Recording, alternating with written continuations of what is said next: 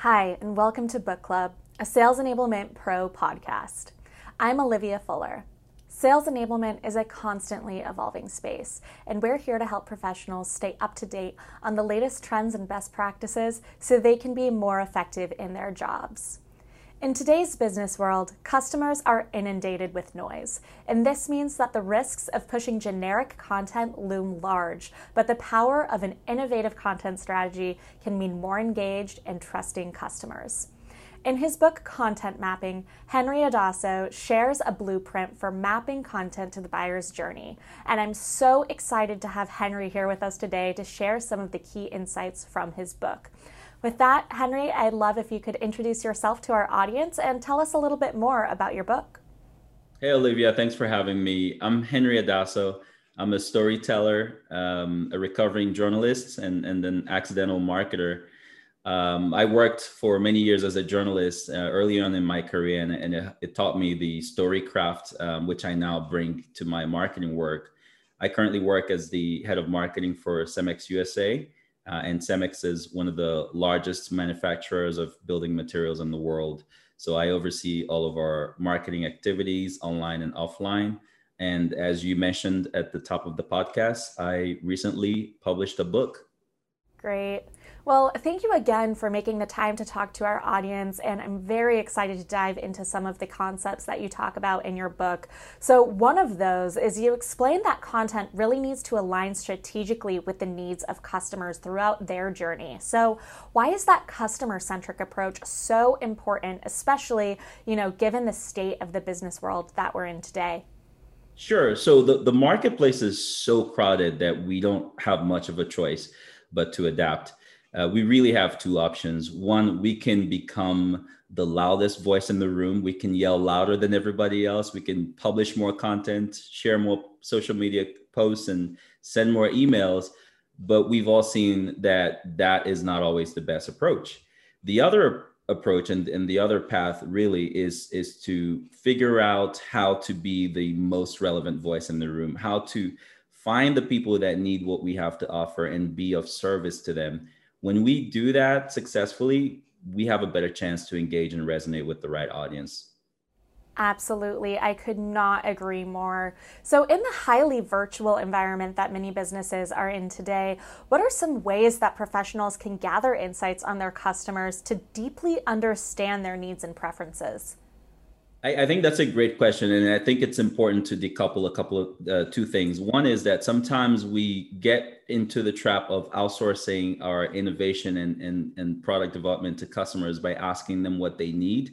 And I'm sure if somebody asked me what I needed in the early 2000s, I would have said I wanted a way to play more music without having my Walkman or the disc skip. But I wouldn't have thought of an iPhone or an iPod, right? That's where the innovation piece comes in. So we have to simply innovate. And then the second thing is that, yes, we need to listen to the needs of our customers, understand what they need from us so that we can better serve them. And I'll offer two suggestions for people that sell to customers and people that sell to businesses. So if you're selling a consumer base, one of the smartest ways to gather those customer insights is a website called Amazon.com. You may have heard of it. And if you go into Amazon and type in the name of your competing product, review the reviews, literally filter them, and only look at the critical reviews, you'll learn a lot about what people are looking for.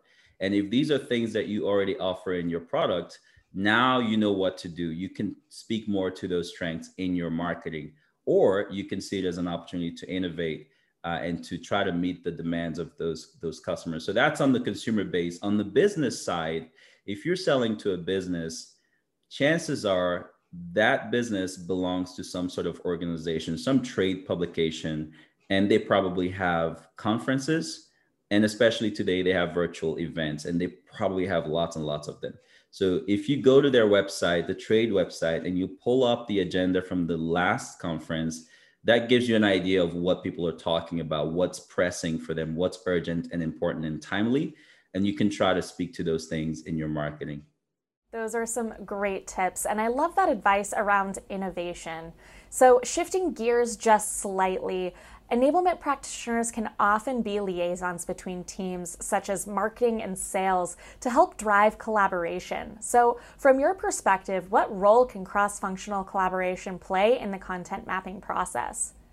There's always this stereotype of marketing and sales as two warring factions with completely different needs, and never shall the two meet. And in reality, we're all working for the same side, the customer. So I think the most important way to enable that cross-functional collaboration is to ask more questions. Sometimes as marketers, I know, speaking from a marketing perspective, we sometimes show up with all the answers. We go, we think we should be doing this, and sales should support us in doing that. And really, we need to be asking questions. We need to be asking sales, what are the customers really saying? What are their frustrations? What are their objections? What do they like? What makes their eyes light up when you talk to them? What does that journey look like? And then how can we better support you to make sure that we're serving the customer in the right way? So I think asking questions on both sides and learning from each other can help us get to a better collaboration. Fantastic. Now, particularly when it comes to content strategy, what are some best practices that you have for driving alignment between sales and marketing teams? Speaking the same language, and just understanding how to translate some of the insights from sales to marketing and vice versa. So for example, to be more specific, when we talk about content strategy, one key component of a content strategy is the buyer's journey. And who better to talk to about the buyer's journey than sales? So marketing needs to be asking the question, how does the customer go from A to brand?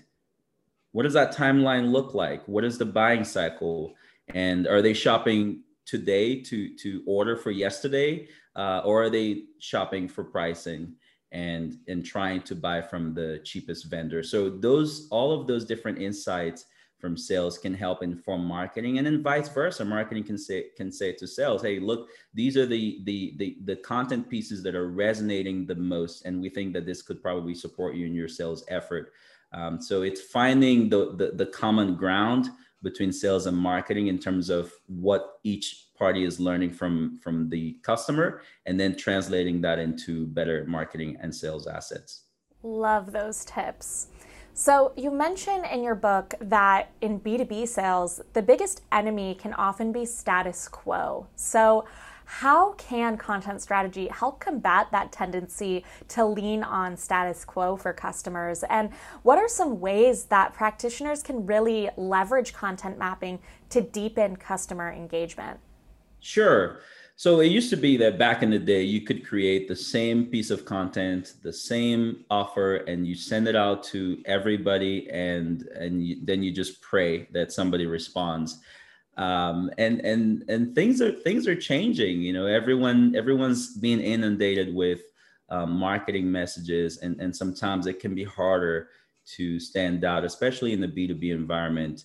I think the first thing we have to do is to make sure that we're not trying to reach everyone, that we're only going after people who need what we have to offer. And that's not going to be the entire market or the entire universe. So that's step one, is we have a better chance to resonate if we're meeting people at the point of their needs, if they already have a need for what we're trying to sell to them. The other thing is to understand who the true decision makers are. In some cases, we tend to assume that the decision maker is whoever's sitting at the top of the tree. And it could be whoever's sitting at the reception desk. And we have to understand that as well, right? Maybe it's the marketing coordinator and not the CMO.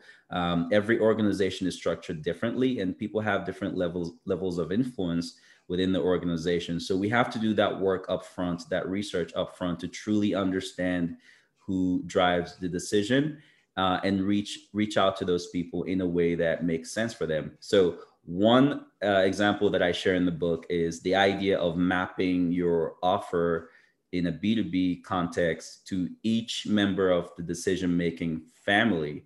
So imagine that you and your family are planning to go on a vacation. Chances are everybody doesn't want to go to the same vacation spot. Somebody wants to go to Disneyland, somebody maybe wants to go to Jamaica, and someone wants to go on a cruise.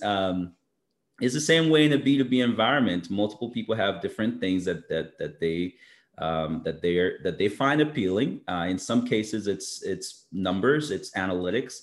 In other cases, people are drawn to the story, or they're drawn to how this product can help them solve a problem. So we need to be able to map our content to each of those individuals in their roles based on what it is that their job gets measured on. So if you're in procurement, maybe it's making sure that you get the best deal, but also ensure quality and safety and things of that nature.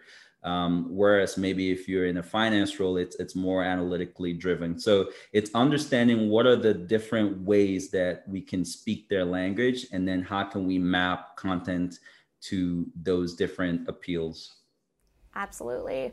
So with this shift to virtual, many companies have had to quickly pivot their strategies in the past year, and change is continuous, right? So now companies are beginning to transition back to in-person or hybrid environments this year, or thinking about what that might look like for their organizations. So how can professionals really ensure that their content mapping strategies continue to resonate with customers as they undergo transformation? That's a very important question. It's amazing how for 20 odd years, people resisted this pivot to digital, and then everybody did it in 2 months. And now the downside of that is that it feels like we live in a world where every day feels like Cyber Monday, and we're all getting emails and text messages and all kinds of marketing information. So part of what we need to do is to figure out how to increase the value of the work that we're doing, and not necessarily turning up the volume and trying to send more emails than the competition. And that means constantly reviewing and evaluating our content strategies to make sure that whatever we're doing is actually working. I recently took my car in for a tune-up. If I wait 10 years before I take my car in for a tune-up, I'm going to have a big problem. So our content strategies will need to be reevaluated from time to time as we receive input from the marketplace, as we receive input from the organization or the brand or the customer. We need to pivot, just like we've done recently, to make sure that we're still able to resonate. That is fantastic advice. Well, Henry, thank you so much again for taking the time to share your expertise with our audience. I certainly learned so much from you. Thank you for having me. This was a blast. And to our audience, thanks for listening. For more insights, tips, and expertise from sales enablement leaders, visit salesenablement.pro. And if there's something you'd like to share or a topic you'd like to learn more about, please let us know. We'd love to hear from you.